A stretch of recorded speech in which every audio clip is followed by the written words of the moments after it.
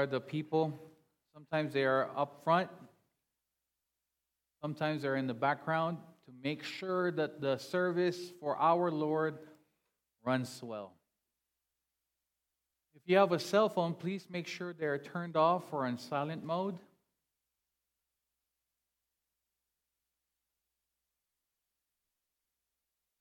So Christmas is over, right? But don't worry, there's another one coming, Lord willing. But now New Year's is here, and we go back to the book of James. Everybody said yes. Turn to James chapter 4, verse 13 to 17. I know we're skipping some verses there, but for the sake of the New Year's, I think this is fitting for us to tackle. James chapter 4, verse 13.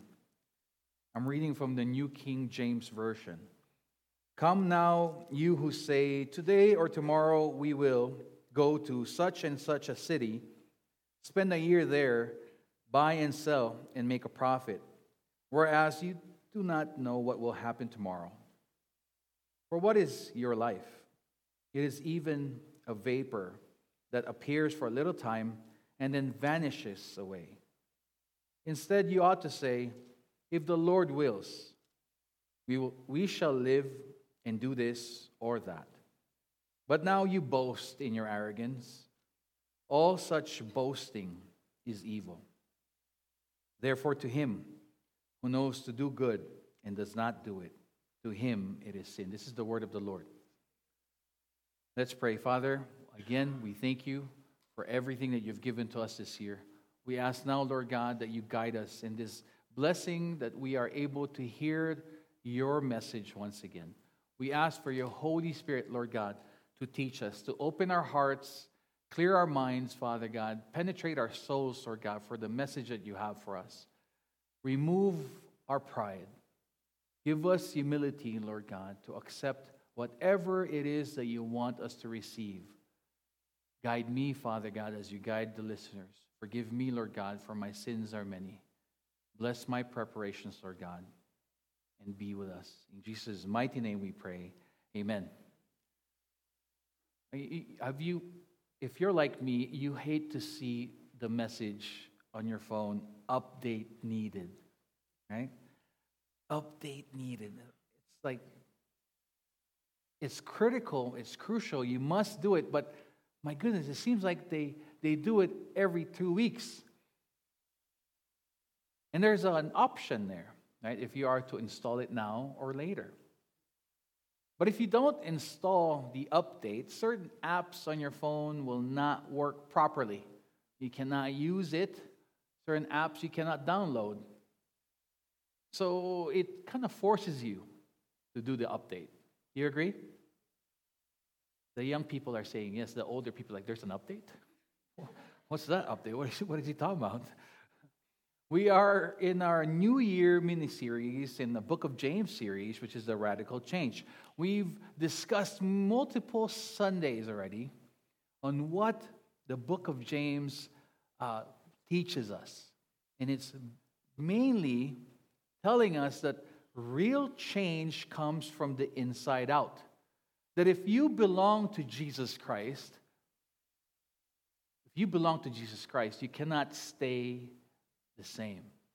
The song, they sang it earlier, it says, come as you are, right? Because that's what we're supposed to do. Jesus says, come as you are, as dirty as you are, as filthy as you are, as sinful as you are to come to me. That's what Christ says. But as you have become a part of his family, there is change.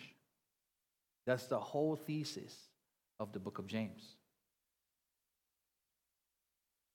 Real change comes from the inside out. Now, the new year, right? The new year, I know some of you, most of you, maybe all of you are more excited about the party later, and you can't wait for me to get done with this.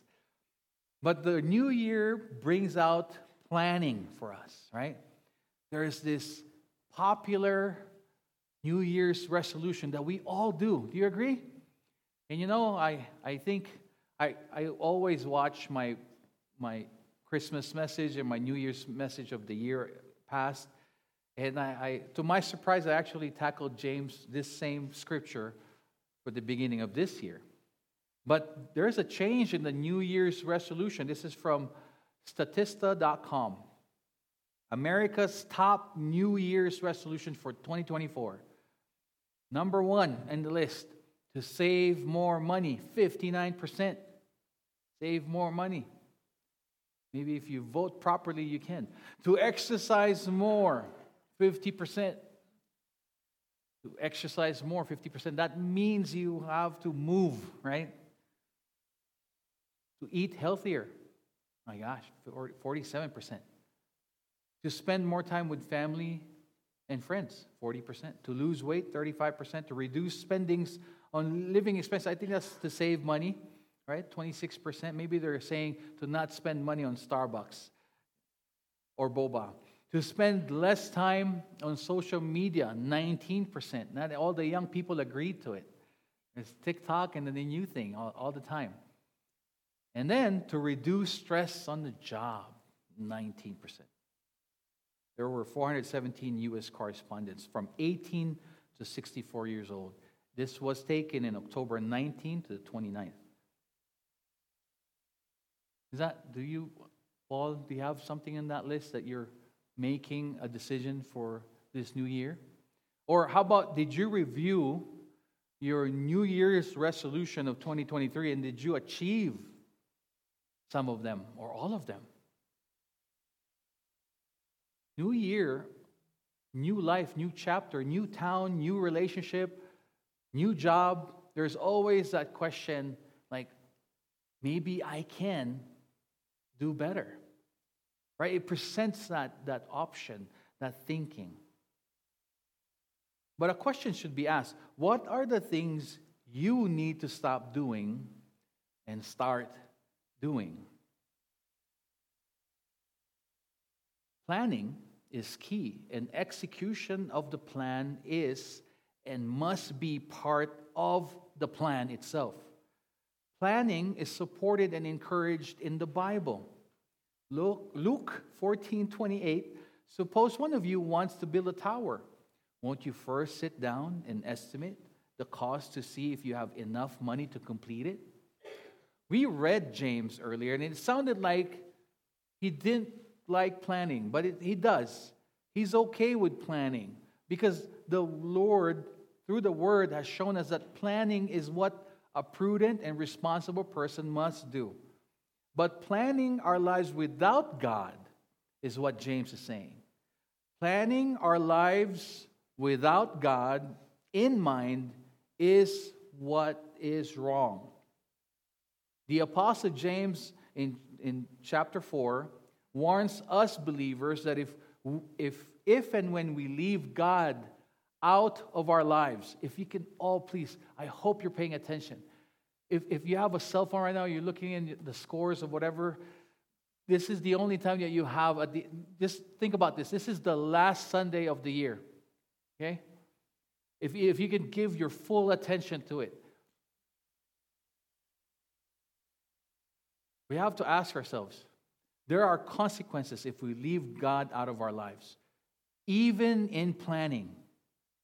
Even in planning. So, the question for a person, the better question that we should be asking is, what does God want me to do with my life? And then you ask, what is His will for me? The answer to that question should line up for the person in asking from this verse. It should line up. Now listen, you who say today or tomorrow, we will go to this city, this or that city, spend a year there, carry on business and make money. Why? Do you not even know what will happen tomorrow? What is your life? You're a mist that appears for a little while and then vanishes. It is presumptuous and arrogant to think that we are even going to be here tomorrow. Do you agree? Don't get me wrong. I want all of us to be here tomorrow. But it's quite presumptuous and arrogant to think that because you're healthy and you're young, you're going to for sure wake up tomorrow. Because you've got your retirement plan lined up and everything, all the money and checks and balances are ready. You think you're going to be here tomorrow. It says here, it's like a mist that vanishes. You know, when I was in Baguio in the Philippines, it gets really cold. And in the morning, other than the fog coming down, or still down around 6, and then it vanishes at 7, if you're really cold, right, when you breathe out, there's that smoke, like the bunch of particles that come out, right? Looks like a cigarette smoke, but it's not. It's that mist, and then it just goes away so fast. You can't even try to catch it, right? Oh, let me save that for later. That's our life. That's what James reminds us. Our life is a mist. And if we're planning our lives without God in mind, we are sinning. Making plans without seeking God first and what His will is for us is sinning. And sin has consequences. Planning without asking or seeking God's will first leaves us unprepared, is the first point. It leaves us unprepared.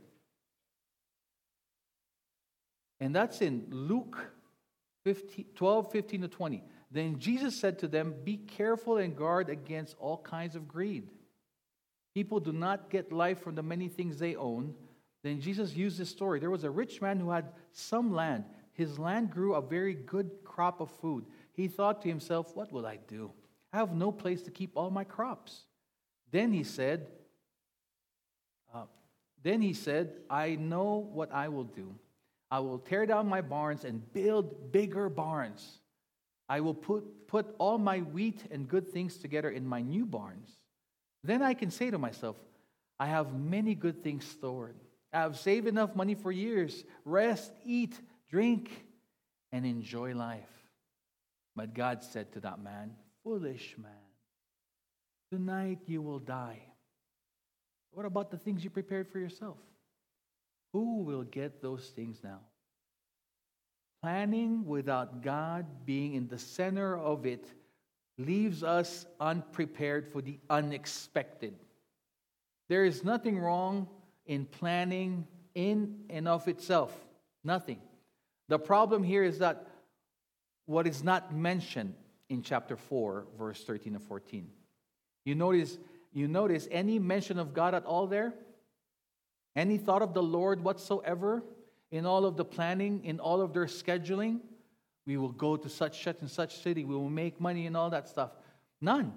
James tells us in verse 14 that that's foolishness. You see, the truth of this, none of us knows what the future really holds. Do we agree?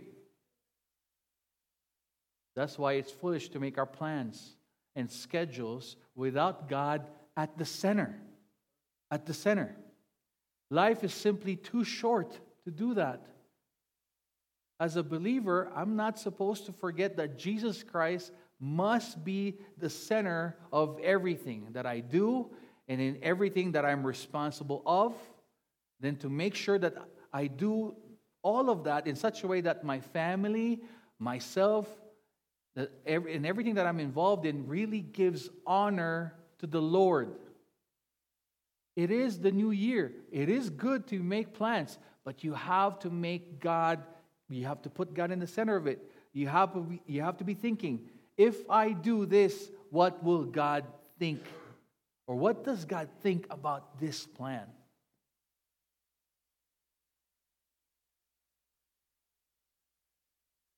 Now maybe the issue, as you come into the new year, maybe you need to really ask yourself, if you are a Christian, maybe you have to ask yourself, did you just accept Jesus as your Savior and not your Lord? The entire thesis of the book of James is that if you belong to Christ, every aspect of your being must be changed. Lordship of Jesus in our lives or sanctification process is what we do after our justification. After we have been saved by our Savior, that's the salvation part. But it doesn't stop there. If you are given the privilege to live after receiving Jesus, Jesus must be your Lord. And our lives must reflect that. The truth is that we all live one event away from eternity. Do you agree to that? We are all one event away from eternity. We can all die later, or some of us. Oh my gosh, Joe, I brought a guest. What are you talking about dying? It's the new year. It should be fun. Give us some positive vibes. If you hear the message, it will actually line you up properly for the new year. We are all one event away from eternity. There could be a hurricane.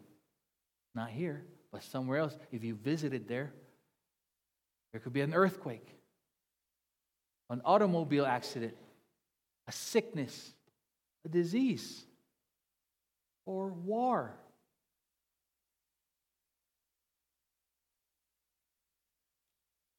How about the Malaysian Airlines Flight 117? John, can you bring me to that slide, please? Yeah, there, right there. Do you remember this one? In July 14, all 298 people on board, most of whom were citizens of the Netherlands, died in the crash.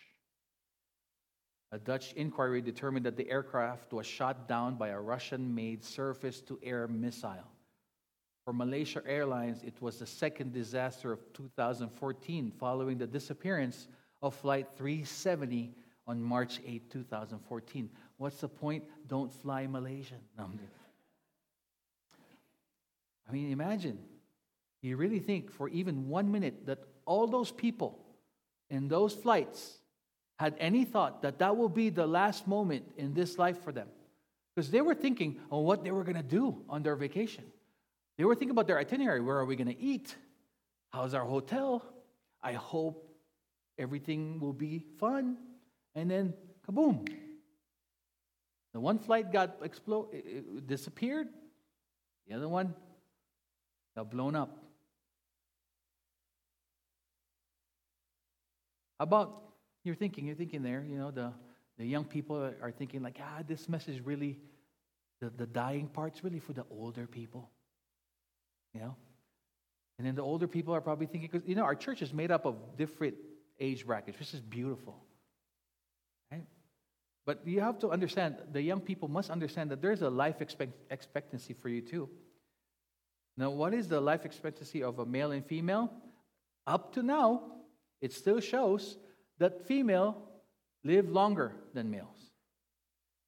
It's 73 years for the male, and then 79 for the females. Praise God. That's good. I like that. It reminds me of this older lady. She was around her 60s. She was just minding her own business, and all of a sudden she had a heart attack. And then she meets Peter at the gate. This is a true story, okay? So she meets Peter at the gate. And then she goes, Peter, why am I here? And Peter goes, hold on, let me see the book. Let me see the schedule. Wow, wait, you're supposed to live 40 more years. You know what? This is a mistake. I'll bring you back. Goes back. She gets revived, restored. And then she decided, you know what? My goodness, I almost died there. I'm going to make the most out of my life right now. So what is a woman to do? She gets a liposuction, facelift, dyed her hair, the whole total makeover. Very beautiful lady comes out after her last surgery, steps out of the clinic, gets run over, and dies. And then she meets Peter again. She was now livid. Peter, I thought I had 40 more years to go. And then Peter looks at her like, who are you?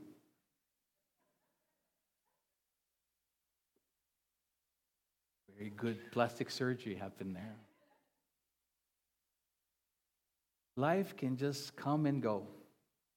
So the Proverbs reminds us, never brag about what you will do in the future.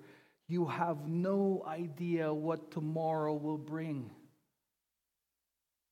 You understand this? Young people, I know you think you're young and strong and you just have no gray at all. And you're thinking like, this old man is just sad and he's bitter. He's just making my life gloomier than it should be. No. I thought I was going to be forever young as you. But no, life becomes and it happens fast.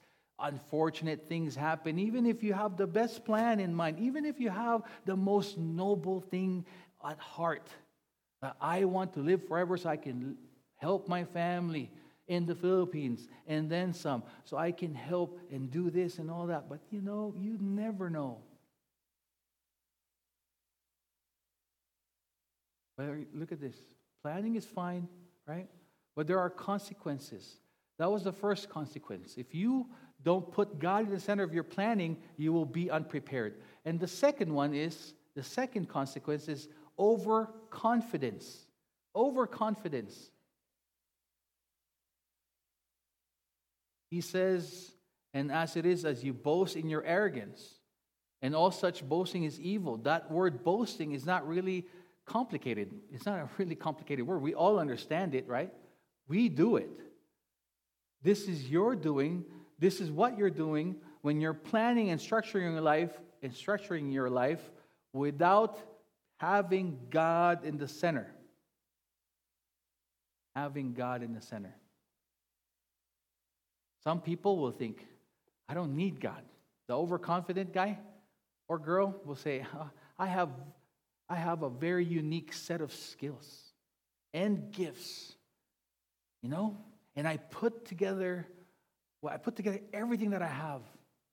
Not everybody knows what I know. Not everybody can do what I can do. You hear people say all of that with a great sense of pride. They'll say, well, I'm a self-made man or woman. I pulled myself out from the gutter. As a Christian, I have to be honest with you. If you know the scriptures, that is about as disrespectful as you can possibly get. If you think you are in your life because of you and your talent and your ability.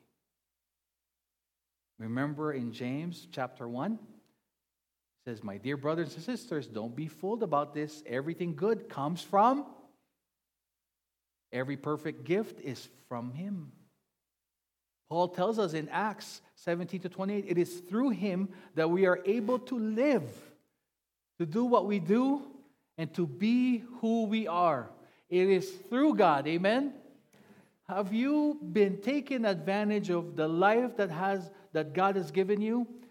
Or have you forgotten that everything that you have was actually from Him? Now that you're just using all the blessings that God has given you for your own benefit, for your own selfish gain, for your own selfish pleasures.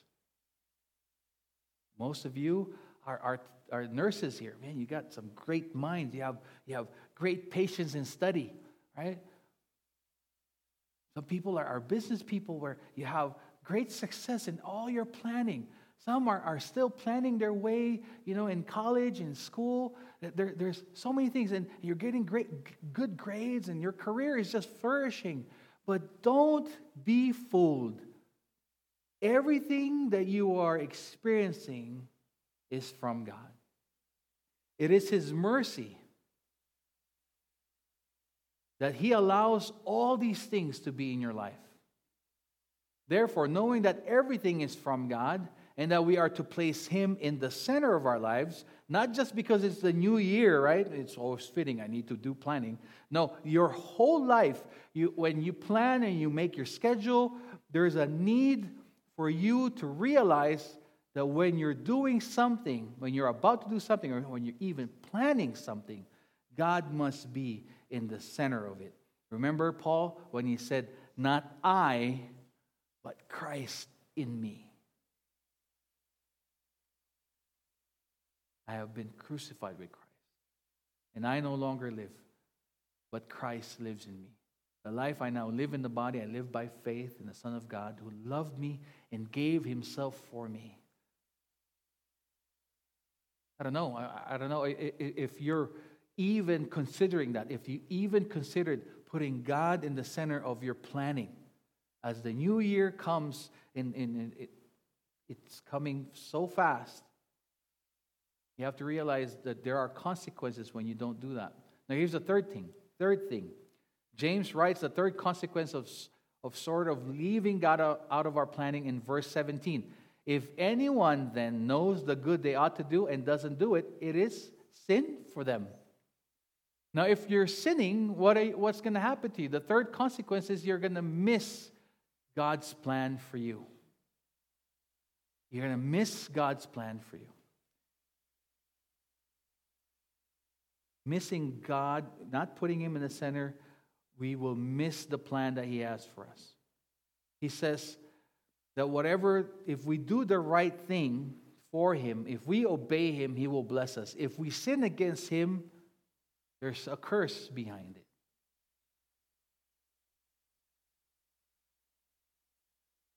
And then do you remember, I mentioned it, but here's a technical word for it.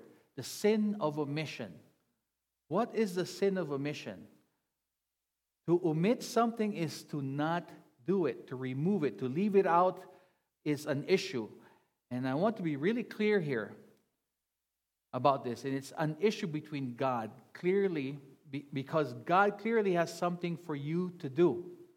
God has something for everyone, every Christian. There is a plan for you. And you very well know what it is because God tells you and impresses it on you. And if you're not doing it, you're committing sin. See, this person that James is referring to knows that they're supposed to do something with their life. They know that they are supposed to be in other people's lives. They know that this is all about discipleship. It's all about encouragement. Encouragement. This is all about relating to one another, loving the brothers and sisters. But in this particular situation, they just don't want to do what they ought to do. They have decided, no, I will not take that calling.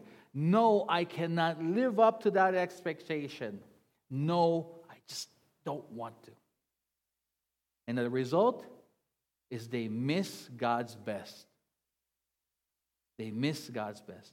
And James calls that sin. The Bible calls that sin. If you are omitting God, removing Him from your plans, from you planning your life,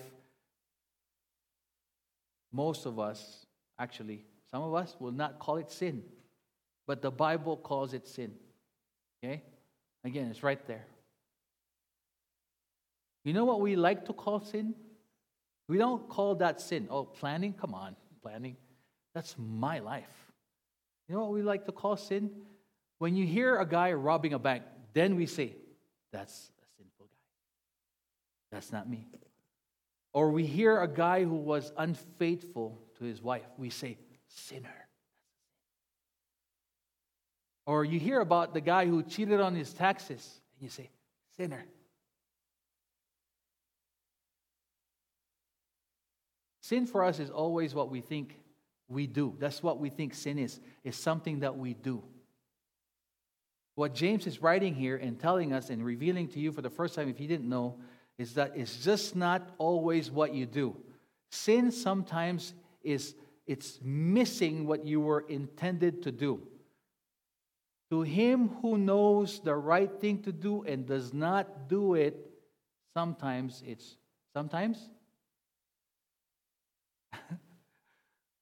The thing, it says there, it is a sin for them. Is there a word sometimes? No, it's always. Always. When you always don't do the right thing, you are sinning and you know about it. How about this? I hear this very often. Maybe later. Pastor, maybe that's the idea, but not now. In Christianese, it means, they say it in this way, in God's time. God knows. I know what you want, God. I know you have a plan. I know all these things are true. I'm just not going to do it. But in return, I'm not going to leave my family. I'm not going to go sell drugs. I'm not going to do all these morally bad things. I'm going to be a good citizen. I'm going to pay my taxes. I'm not going to be speeding. I'm going to stop at all the stop signs. I'm not just going to do what you want me to do, but I'll be good enough to not get in trouble. Maybe later. Instead of doing what you want to do, I'm going to do what I want to do. Do you see any problem in that? The classic example of someone knowing what God wanted him to do and simply did not do it is Jonah. Jonah 1:1-3. The Lord spoke to Jonah of Amittai. Nineveh is a big city. I've heard about the many evil things that the people are doing there. So go there and tell them to stop doing such evil things. Verse 3, but Jonah tried to run away from the Lord. He went to Joppa and found a boat, and that was going to a faraway city of Tarshish. Jonah paid money for the trip and went on the boat. He wanted to travel with the people on this boat to Tarshish and run away from the Lord. As the new year fast approaches, try not to ask for signs from God if you're completely disobeying Him anyway. Try not to manipulate the situation in your own sinful way because you know that you're doing the exact opposite of what God is telling you. Try not to do that. Because, if Jonah was doing that, the mindset of, all right, if there is a boat at Joppa, then it's God's will that I go to Tarshish. And if I pull money here with the exact fare, then that is God's sign that I'm supposed to go to Tarshish. No. The money and the boat being there had nothing to do with it. The circumstances that is probably fitting your disobedience has nothing to do with it. You knowing what God told you to do and you choosing not to do it is sin.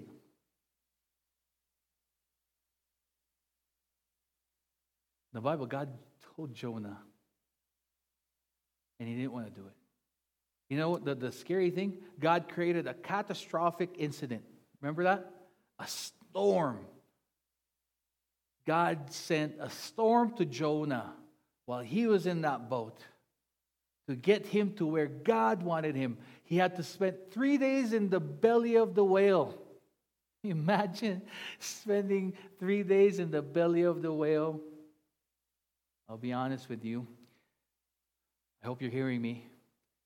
You do not want God to do that in your life. Let this new year be something different for you. Have that reverent fear of our Holy Father. That you knowingly are violating what He has told you. Have that reverent fear. Just say, God, help me obey you because I don't want the storm. Or if you're in the middle of the storm, but you're choosing to be blinded still because you love the sin. You're just clinging on to the sin. It's just way too good to let go. I was kind of going this way, and then all of a sudden a series of things happened, and God pulled me right back over here.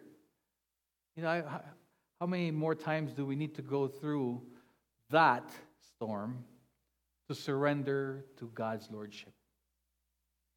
James is pretty clear about what happens to us when we fail to consider God in our plans and our schedules and not doing the things He calls us to do.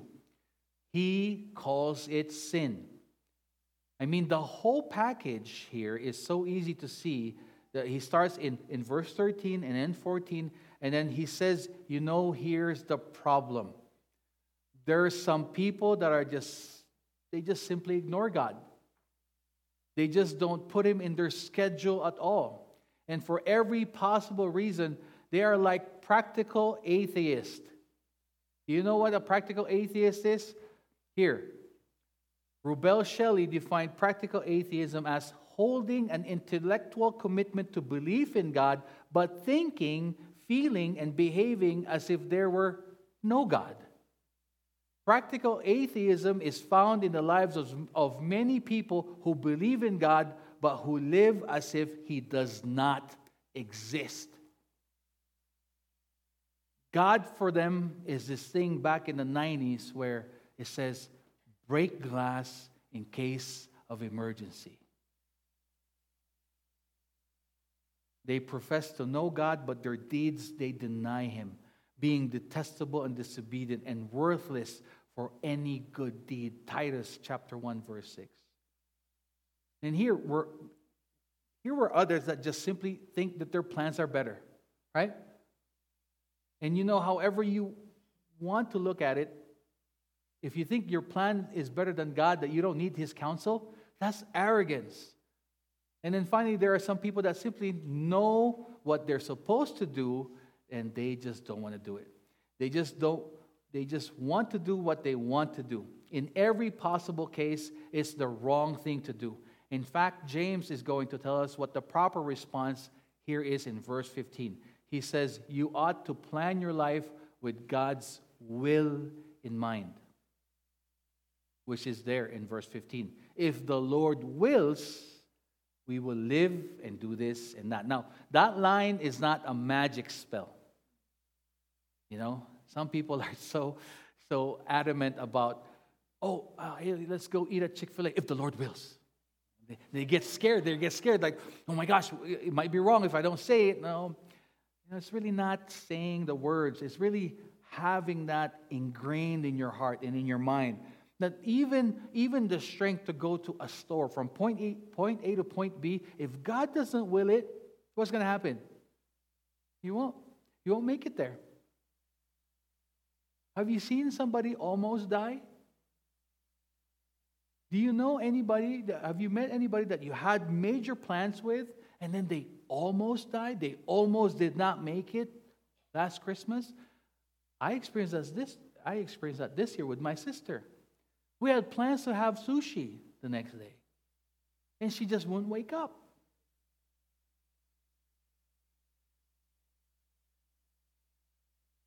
One of the central components to every decision of my life is this. God, I always ask this, God, what's your will here? What's your will on this? What do you want? If we believe Jesus is Lord, this is what we are supposed to do. Practically, it's just stopping. It's stopping. Practically, you just have to stop. Pause and to pray and ask the question, God, what do you want? Will you please make it clear to me what your will here is? Through all these process, what are you doing, God? It's the openness to finding godly counsel too. It's not just counsel, but godly counsel. Folks, some of you don't look for godly counsel. You just look for counsel or somebody to just air out your problem.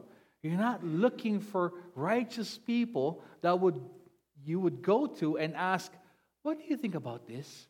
Can you help me? Do you know what the Bible says about my situation? Can you please give me counsel as the Holy Spirit leads you? In this new year, find those people. Include them in your plans to have godly counsel.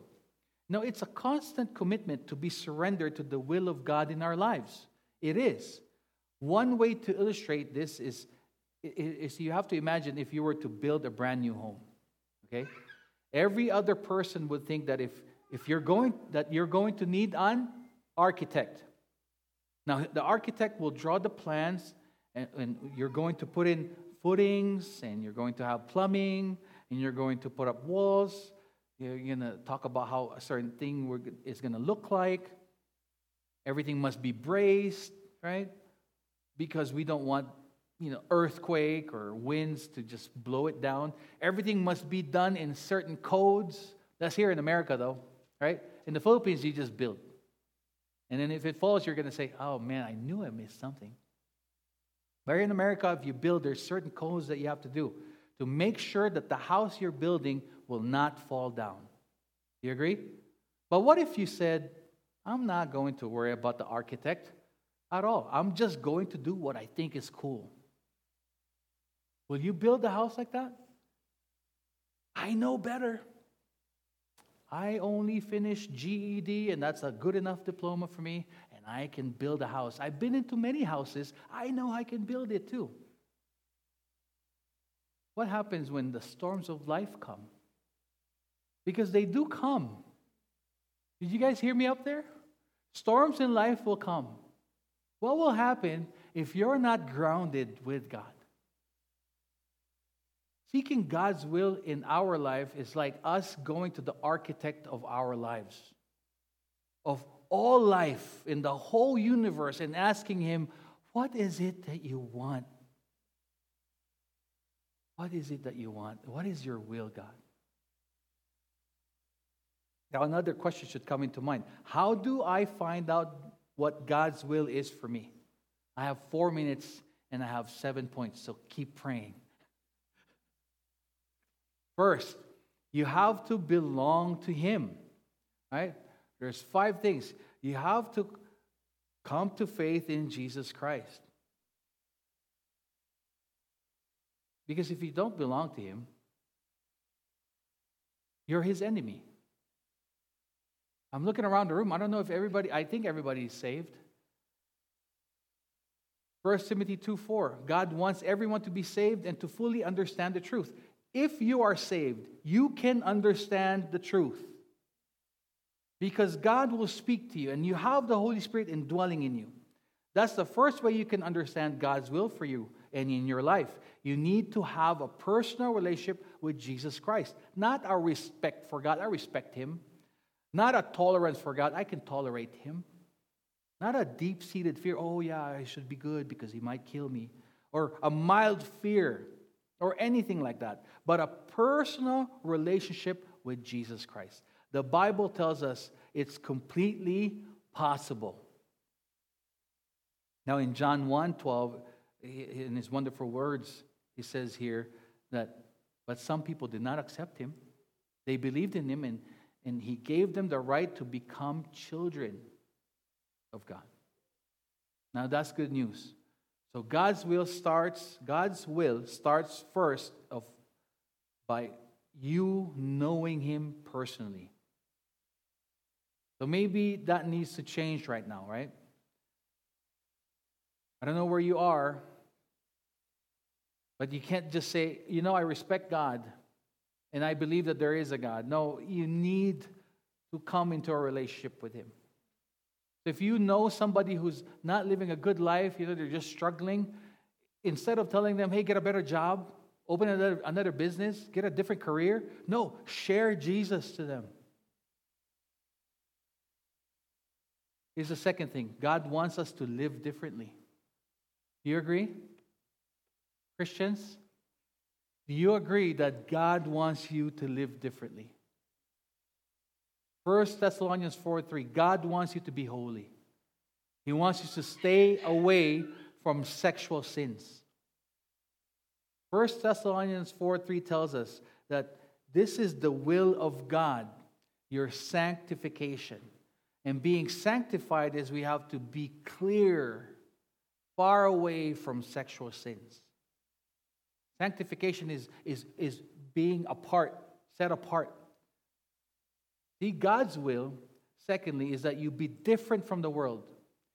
God's will for you is to be part of His family. Secondly is that you have to be holy.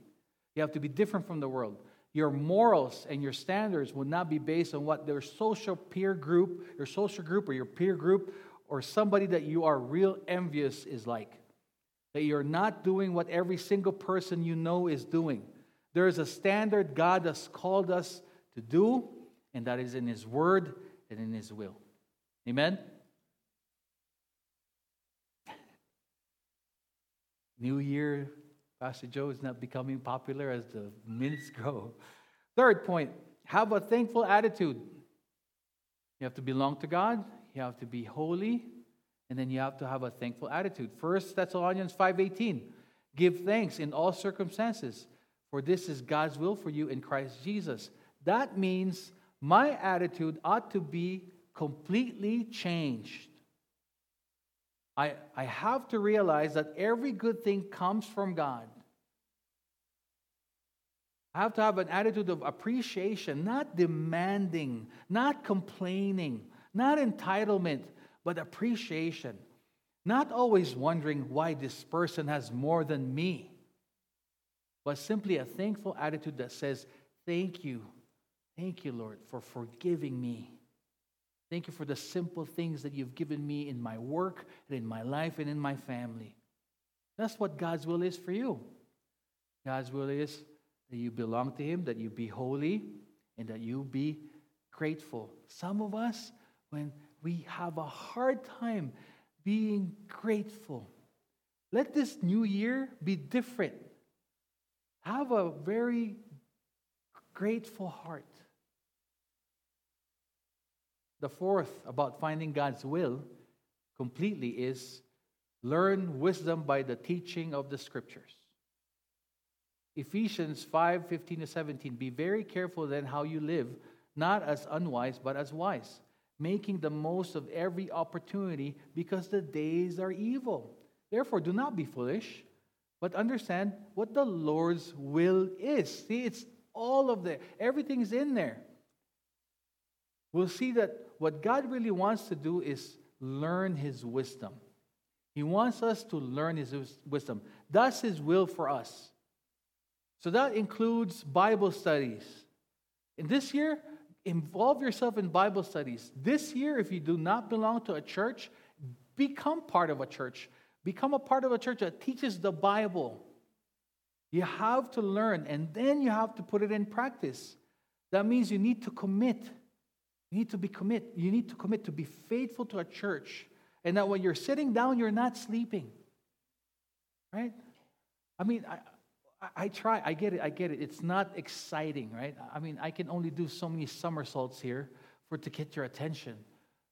But see, the thing is, be excited to learn about the Word as if you were watching Manny Pacquiao fight. Some of you get very animated when it's your favorite athlete, when you're watching LeBron James. From the get-go, the moment you enter the arena, you're just happy. You have to do this. Who's going to tell you that what you're doing is wrong if you don't belong to a church?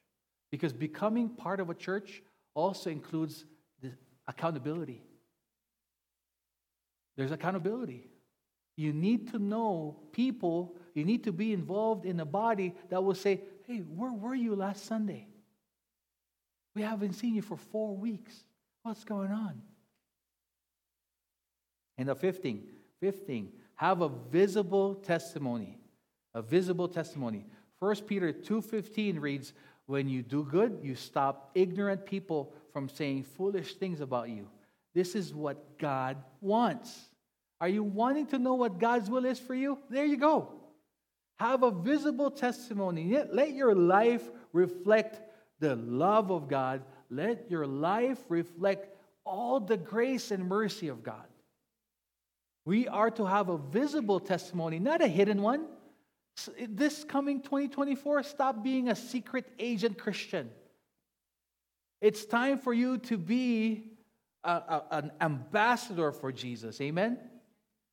He says, for this is the will of God, that by doing good, you should put it to silence the ignorance of foolish people. In other words, the people ought to be able to look at your life and automatically see, wow, they're different. Something is different in his life or in her life. They have to have a visible testimony that our life, because of Christ, has changed us. Christ is forgiving me, and the Spirit living inside of me must be recognizable. Amen? Now, I'm not going to arrogantly tell you that you're going to answer every one of your questions, because I know what the question you're all sitting out. I know the questions that you have there. You said, Pastor Joe, you gave a good amount of list there, but none of my questions was answered. Because when you say, what is God's will for my life? These are really the things you're wondering about. Who am I going to marry? What do I do for my career? Where is the money, Lord? It's never enough. What is your will regarding my finances? Or where should I live, Lord? Where should I live? Should I go to Sparks? Should I go to Reno? Should I go to Arizona? Should I go back to the Philippines? Where do I go to school for the young people? Where do I retire for the older people? But you know what? God anticipated that. He answered that. This is in Matthew 6:33. What you should want most is God's kingdom and doing what He wants you to do. Amen?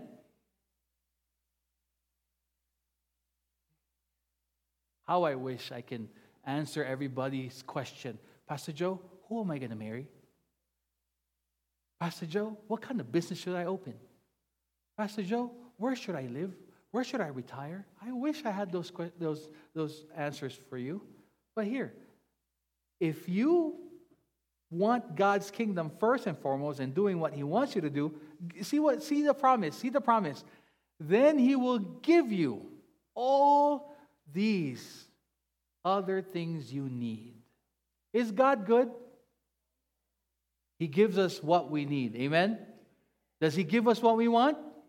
Yes. Not all the time, but He does. Correct. Not all the time, but He does. He gives us more than what we deserve. Jesus anticipates very clearly all the different issues that are on the hearts of the group of people that were around Him during this time that He shared this. They were worried about simple things. What am I going to eat? Where do I live? What do I wear? How do I stay alive? How do I make a living? And Jesus describes those things are worries and anxieties. And this is how He responded. All the things that we worry about, all the things that causes us anxiety, it's right here, right? This is how we solve it. All the anxieties will be solved, all the worries will be answered if this should be your New Year's resolution. If I'll simply come to a personal relationship with Jesus Christ, if I'll start living differently, if I'll have a thankful attitude, if I learn wisdom by the teaching of the Scriptures, and if I'm committed to doing it, and if I have a visible testimony. All those worries and anxieties will go away. Once you make